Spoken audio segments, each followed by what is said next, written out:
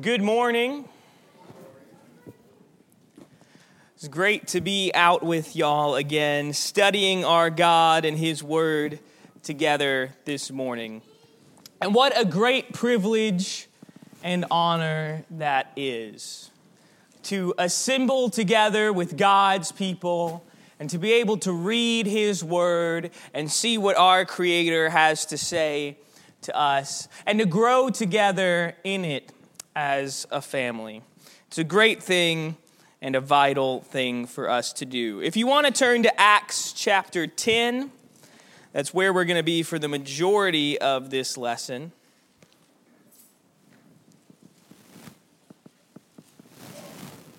Acts chapter 10. As some of you know, that's the famous story of Cornelius, the centurion.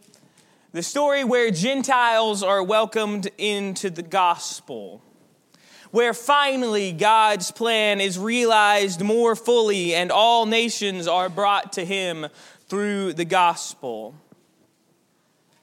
And a lot of us know this story. A lot of us knew the contents of Acts 10 before I gave that description. I said Acts 10 and some of you already turned your brains off. You're like, I know what the story of Cornelius. But I think sometimes, because we've heard that story so much, we forget the story's power. Maybe we view it like a boring history lesson where we hear the facts but forget what it actually means. And we lose a lot when we do that, because this story has a lot to say to us. After all, it is the story of how the Gentiles got the gospel, how they were grafted into the church. Very few, if any of us, would be God's children if not for a story like Acts 10. So we're going to look at the story of Cornelius today. We're going to see what it says about the gospel message and its purpose for us today. As we get into Acts 10, the gospel is primarily a Jewish entity. As of now, the Jews are the only group that has been readily accepted into the church. We've seen a few Samaritans. We've seen the Ethiopian eunuch. That was in Acts chapter 8. But for the most part, Christianity is Jewish at this point. But that all changes in Acts 10. I'll give a note before we start reading. Acts 10, there's a lot to read in there, and especially because I want to read some of Acts 11 too. So, unfortunately, we're not going to be able to read all the chapter in as much detail as I'd really like. There's going to be a few verses we're going to skip. Most of what we're going to skip is just going to be someone repeating what we've already heard, someone telling the story that we already read. So, for the most part, we're going to just try to read through the chapter. So let's just get into it. I think the best way to start into this story is just by reading it. So let's read the first 8 verses of Acts chapter 10 together. Now there was a man in Caesarea named Cornelius, a centurion of what was known as the Italian cohort. He was a devout, God-fearing man, as was all his household. He did many acts of charity for the people and prayed to God regularly. About 3:00 one afternoon, he saw clearly in a vision an angel of God who came in and said to him, "Cornelius." Staring at him and becoming greatly afraid, Cornelius replied, "What is it, Lord?" And the angel said to him, "Your prayers and your acts of charity have gone up as a memorial before God. Now send him into Joppa and summon a man named Simon, who is called Peter. This man is staying as a guest with a man called Simon, a tanner, whose house is by the sea." When the angel who had spoken to him departed, Cornelius called 2 of his personal servants and a devout soldier from among those who served him. And when he had explained everything to them, he sent them to Joppa. So we have Cornelius, a Roman citizen, not a Jew, not a member of the nation of Israel. He is a foreigner. He is a Gentile. But Cornelius is familiar with the Jewish people and the Jewish religion. In fact, Cornelius has a great reputation with the Jewish people. Cornelius and his family fear God. He has served God to the best that he knows how to do, even though he doesn't know the full truth about Jesus yet. And Cornelius is clearly a good man seeking the truth. And God rewards the seeking Cornelius by telling him that there is going to be a man named Peter that is going to preach a saving message to him and his entire family, even though they are Gentiles. Even though Cornelius is outside of the original covenant people of God, God is going to send the gospel to the seeking Cornelius. Let's pick back up and read sort of the meat of this story. We'll read verses 9 through 23. About noon the next day, while they were on their way and approaching the city, Peter went up on the roof to pray. He became hungry and wanted to eat, but while they were preparing the meal, a trance came over him. He saw heaven opened and an object, something like a large sheet, descending, being let down to earth by its four corners. In it were all kinds of four-footed animals and reptiles of the earth and wild birds.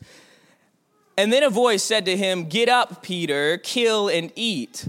But Peter said, "Certainly not, Lord, for I have never eaten anything defiled and unclean."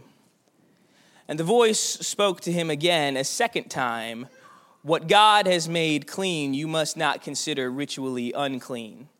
This happened 3 times, and immediately the object was taken up into heaven. Now, while Peter was puzzling over what the vision he had seen could signify, the men sent by Cornelius had learned where Simon's house was and approached the gate. They called out to ask if Simon, known as Peter, was staying there as a guest. While Peter was still thinking seriously about the vision, the Spirit said to him, "Look, 3 men are looking for you. Get up and go down and accompany them without hesitation, because I have sent them." So Peter went down to the men and said, "Here I am, the person you're looking for. Why have you come?" And they said, "Cornelius the centurion, a righteous and God-fearing man, well spoken of by the whole Jewish nation, was directed by a holy angel to summon you to his house and hear a message from you." So Peter invited them in and entertained them as guests. And we'll stop there for now. So Peter gets this vision, the sheet coming down and a whole bunch of unclean animals on it. Now, Peter, even though he is a Christian, was still to this point following the Jewish law. So when the voice says, "Peter, eat these animals," and even though Peter, the scripture says, was really, really hungry, he wouldn't do it. He said, "No, I can't eat those animals. That stuff's unclean."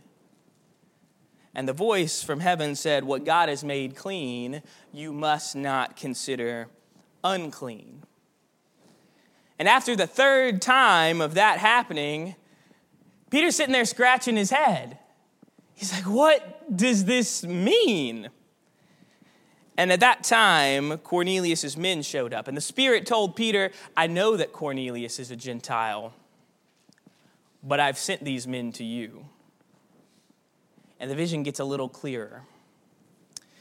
Let's read verses 23 through 29. On the next day, he got up and set out with them, and some of the brothers from Joppa accompanied him. The following day, he entered Caesarea. Now, Cornelius was waiting anxiously for them and had called together his relatives and close friends. So Peter came in, and Cornelius met him and fell at his feet and worshipped him. But Peter helped him up, saying, "Stand up, I too am a mere mortal." And Peter continued talking with him as he went in. And he found many people gathered together. And he said to them, "You know that it is unlawful for a Jew to associate with or visit a Gentile. Yet God has shown me that I should call no person defiled or ritually unclean. Therefore, when you sent for me, I came without any objection." Then Peter asks Cornelius, "So why did you send for me?" And Cornelius tells him about the vision of the angel that we already read about. So we'll skip that for now, and we'll pick back up in verses 33 through 36. Verse 33, therefore I sent for you at once, and you were kind enough to come. So now we are all here in the presence of God to listen to everything that the Lord has commanded you to say to us. And then Peter started speaking. I now truly understand that God does not show favoritism in dealing with people, but in every nation, the person who fears him and does what is right is welcomed before him. You know the message that he sent to the people of Israel, proclaiming the good news of peace through Jesus Christ, the Lord of all. And then Peter begins to preach the gospel here to Cornelius and this Gentile crowd. Something about Cornelius' answer, something about Cornelius' faith in this moment makes Peter say, I thought I got it with the vision, but I see clearly now. God welcomes all who fear him and do what is right to himself. And then we'll finish the story in Acts 10, verses 44 through 48. While Peter was still speaking these words, the Holy Spirit fell on all those who heard the message. The circumcised believers who had accompanied Peter were greatly astonished that the gift of the Holy Spirit had been poured out even on the Gentiles. For they heard them speaking in tongues and praising God. And then Peter said, no one can withhold the water for these people to be baptized who have received the Holy Spirit just as we did, can he? So then he gave orders for them to be baptized in the name of Jesus Christ. And then they asked him to stay for several days. So it seems like even though Peter thought he got the picture after the vision, and Peter thought he got the picture after talking to Cornelius, there seems to be even another shift now when Peter sees the Holy Spirit descending on these Gentiles. Because after the vision and the Spirit's talk with him, he was willing to come to the house of a Gentile and teach him the gospel without any hesitation. And Peter seemed to get it a little more clearly after he talked to Cornelius, and he understands that God does not show favoritism in people. But now Peter sees it fully. These people need to be baptized. They have been given the Spirit just like us. They are God's children just as we are. Which I think is an incredible leap. From thinking Gentiles are unclean just a day before to saying in every nation the person that fears God and does what is right is welcomed before him. That what brings you into the church has nothing to do with who you are by worldly standards. It doesn't matter where you're from, what your background is, how full your wallet is, what language you speak, or the color of your skin. People care about that stuff. But God doesn't. God welcomes all who believe in him and listen to him and enter into a relationship with him. We could say God's checklist for what's important is pretty short.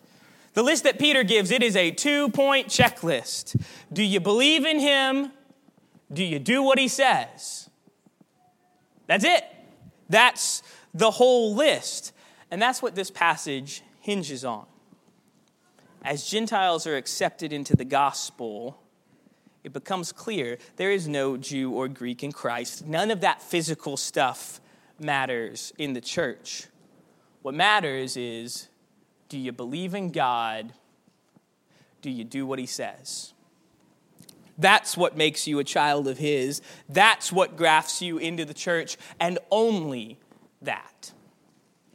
But as we get into chapter 11, we get a sort of appendix of sorts, the sort of extra scene after the credits, where Peter goes back to Jerusalem and he goes back to the Jewish core of the church. And they say, hey, Peter, I heard you went into the house of some Gentiles. And not only that, I heard that you taught them the gospel. You baptized them. Peter's trying to bring Gentiles into God's family. Verses 1 through 3 of Acts 11 says this. Now the apostles and the brothers who were throughout Judea heard that the Gentiles too had accepted the word of God. So when Peter went up to Jerusalem, the circumcised believers took issue with him, saying, "You went to uncircumcised men and shared a meal with them." They are not happy with Peter. They do not want to lose their status as God's chosen people. We can't let the Gentiles in here. They're unclean. But then Peter goes through the whole story. He tells them about the vision. He tells them about Cornelius and his faith. He tells them about the Holy Spirit falling on these Gentiles. And to me, their reaction says a lot. Acts chapter 11, verses 17 and 18. Peter says, "Therefore, if God gave them the same gift as he also gave us after believing in the Lord Jesus Christ, who was I to hinder God?" And when they heard this, they ceased their objections and they praised God, saying, "So then, God has granted the repentance that leads to life even to the Gentiles." And that's all they needed to hear. They say, if God has decided to bring all to him, that's a great thing.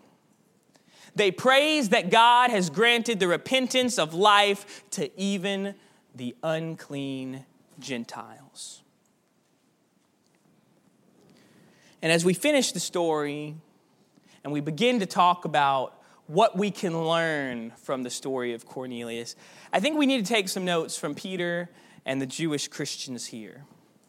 That when they heard that God had extended the blessings of the gospel to all people, they praised God. And we should praise God for this great blessing. Because we say all the time, the gospel is good news. It's the good news about Jesus. But what's the good news about Jesus? What makes the gospel good news? What is this good news that we're supposed to be telling everyone? The gospel does not show favoritism in dealing with people, but the person who fears him and does what is right is welcomed before God. That through Jesus Christ, the Lord of God, the Lord of all, God has granted repentance that leads to peace and life to everyone who accepts it. That no matter your physical heritage or your background, God has given you, though unclean you were, the opportunity to come into a full relationship with him. And we know that because we are the beneficiaries of it. I'm not going to ask for a raise of hands, but if you had to guess how much of the church here has direct, provable Jewish ancestry, what's your guess? I'm going to say not very many of us. Not very many of us at all. Most of us, if not all of us, would be considered Gentiles. We're the unclean nations. And yet, God has granted the repentance that leads to peace and life to us. And we know that because it's been that way our whole life. Because since we're Gentiles, we normally put ourselves, when we read Acts 10, we put ourselves in the character of Cornelius when we read this story. That's fair. He's the Gentile here.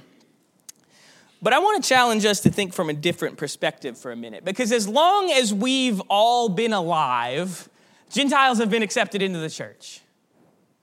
That has not been a fight in our lifetimes. We have never seen that firsthand. I don't connect to that.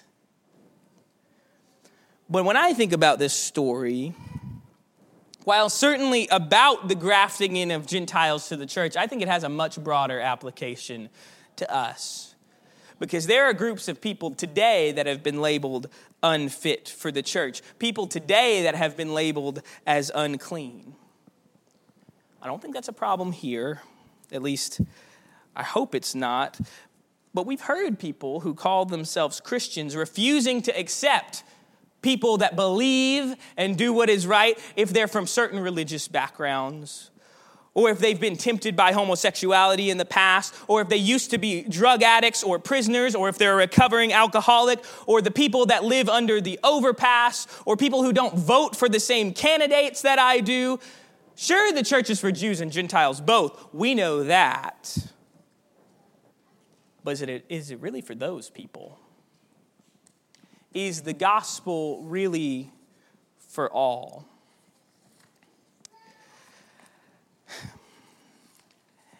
And like I said, I don't think that's a problem here. But I know of churches that view the unclean of the world and say, that's not the kind of people we want in these doors. That's not the kind of people I want sitting on a pew beside me. Shame on us. Shame on us if we think that there is anyone that is not worthy of the calling of the gospel. Well, none of us are worthy, but if any of us are not accepted in the call of the gospel, shame on us. If you think you're more worthy than anyone else you meet, shame on us.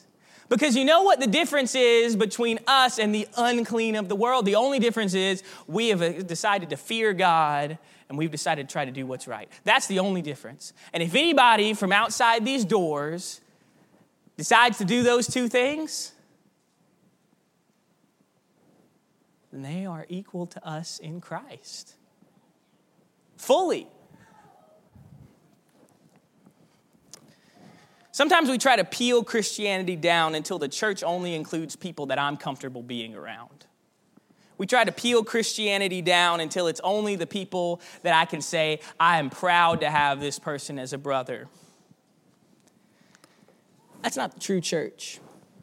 Peter says God does not show favoritism in dealing with people, but that the person who fears him and does what is right is welcome before him. These physical judgments, these background qualities that we put up as stumbling blocks, God doesn't care about that. He cares about, do you fear him? Do you follow his word? It's the whole list. But maybe Christians don't always like that. Sure, we like the Gentiles being accepted into the gospel because that's me. I like being accepted into the gospel. But maybe some of us, we don't like the ex-convicts being accepted into God's people, or the homeless being accepted into God's people. I don't think we're always Cornelius in this story. Sometimes I think we're the Jewish Christians of Acts 11. We run into Peter and say, I heard that you said the gospel is for all who believe and do what's right.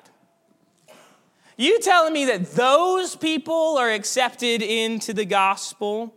You want me to spread the gospel to them? You want them a part of God's family? In Matthew 18, the disciples yet again, they ask the question, who is the greatest in the kingdom? And I think they want the answer to be Jesus saying, you guys, the apostles, you guys are the greatest.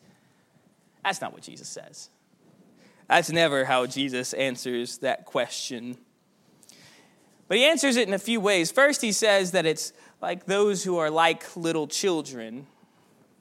And then he says it's those that are like the lost, helpless sheep. And then Jesus kind of seemingly goes on a tangent about forgiveness, but he ends it with the parable of the unforgiving slave. And I'm going to read verses 23 through 33 of Matthew 18. For this reason, the kingdom of heaven is like a king who wanted to settle accounts with his slaves. And as he began settling his accounts, a man who owed 10,000 talents was brought to him because he was not able to repay it. The Lord ordered him to be sold along with his wife and children and whatever he possessed, and repayment to be made. And the slave threw himself to the ground before him, saying, "Be patient with me, and I will repay you everything." And the Lord had compassion on that slave and released him and forgave him the debt. After he went out, that same slave found one of his fellow slaves who owed him 100 silver coins, and he grabbed him by the throat and started to choke him, saying, "Pay back what you owe to me."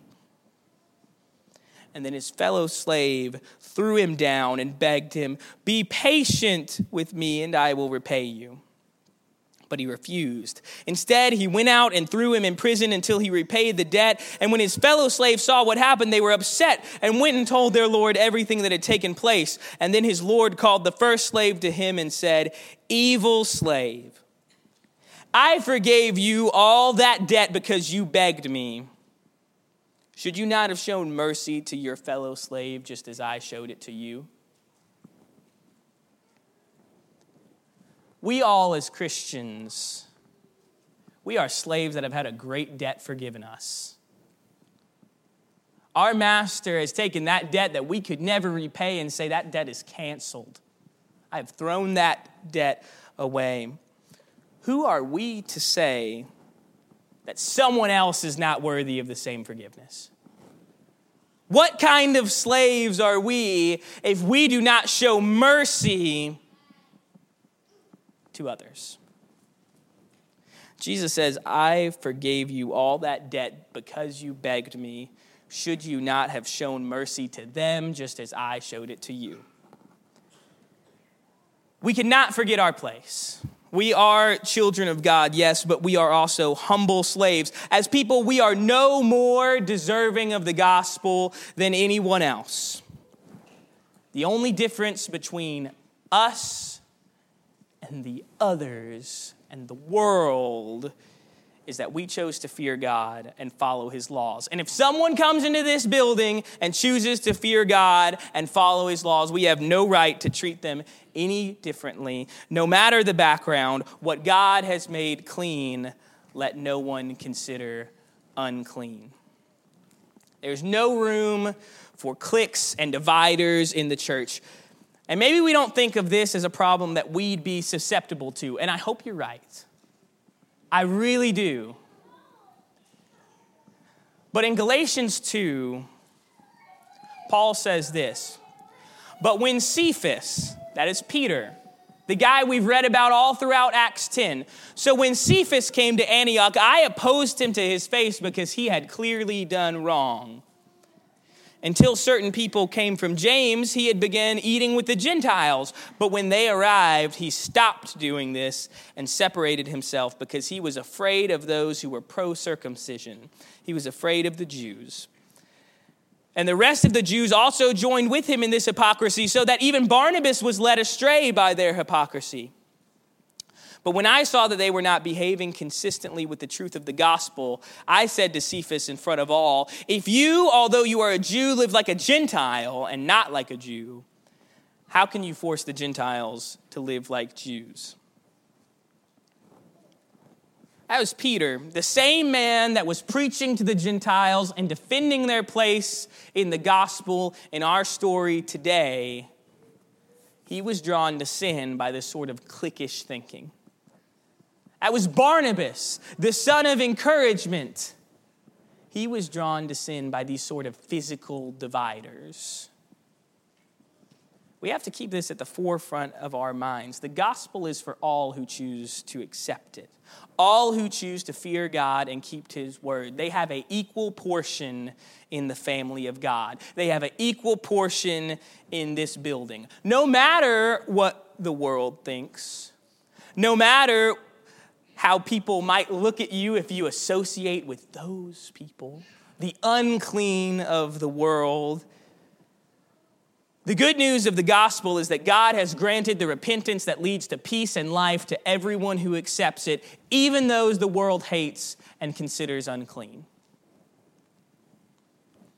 Earlier I said we're like the Jewish Christians in this story. We have heard the rumor that the gospel is for all, and maybe that's a little uncomfortable sometimes. We all love when the gospel being for all means the gospel means being for me. But can the gospel really be for everyone? And so we have heard of Peter's vision. We have heard the faith of Cornelius. We have seen God's work to show that he shows no favoritism, but that the person who fears him and does what is right is welcomed before him. And we have a choice. Will we accept that good news? Will we accept the full scope of the gospel? Galatians tells us that it is sin if we don't. Matthew 18 tells us that we are evil slaves if we refuse to show mercy to others. And so we must choose the same outcome as the Jewish Christians in Acts 11. As Peter in Acts 10, we must cease our objections and praise God for bringing life and peace to all. And we got to get to work, spreading the gospel to everyone, letting them know that they have an equal place in this family if they choose to fear God and follow him. Let us pray. Father, thank you for the gospel of Jesus Christ. Thank you for the good news, for grafting us into your kingdom. And thank you for welcoming all who fear you and do what is right before you into your kingdom. Thank you for making the unclean clean. Help us to be slaves that show mercy to those around us, to be those who are not led away by the dividers that this world finds important, not to judge by the physical, but help us to be those who see others as you see them, souls that are designed by you for your glory. Help us to spread the gospel to all. Empty us out as servants to you and to our neighbor. We pray all this in the name of your Son, the Lord of all. Amen.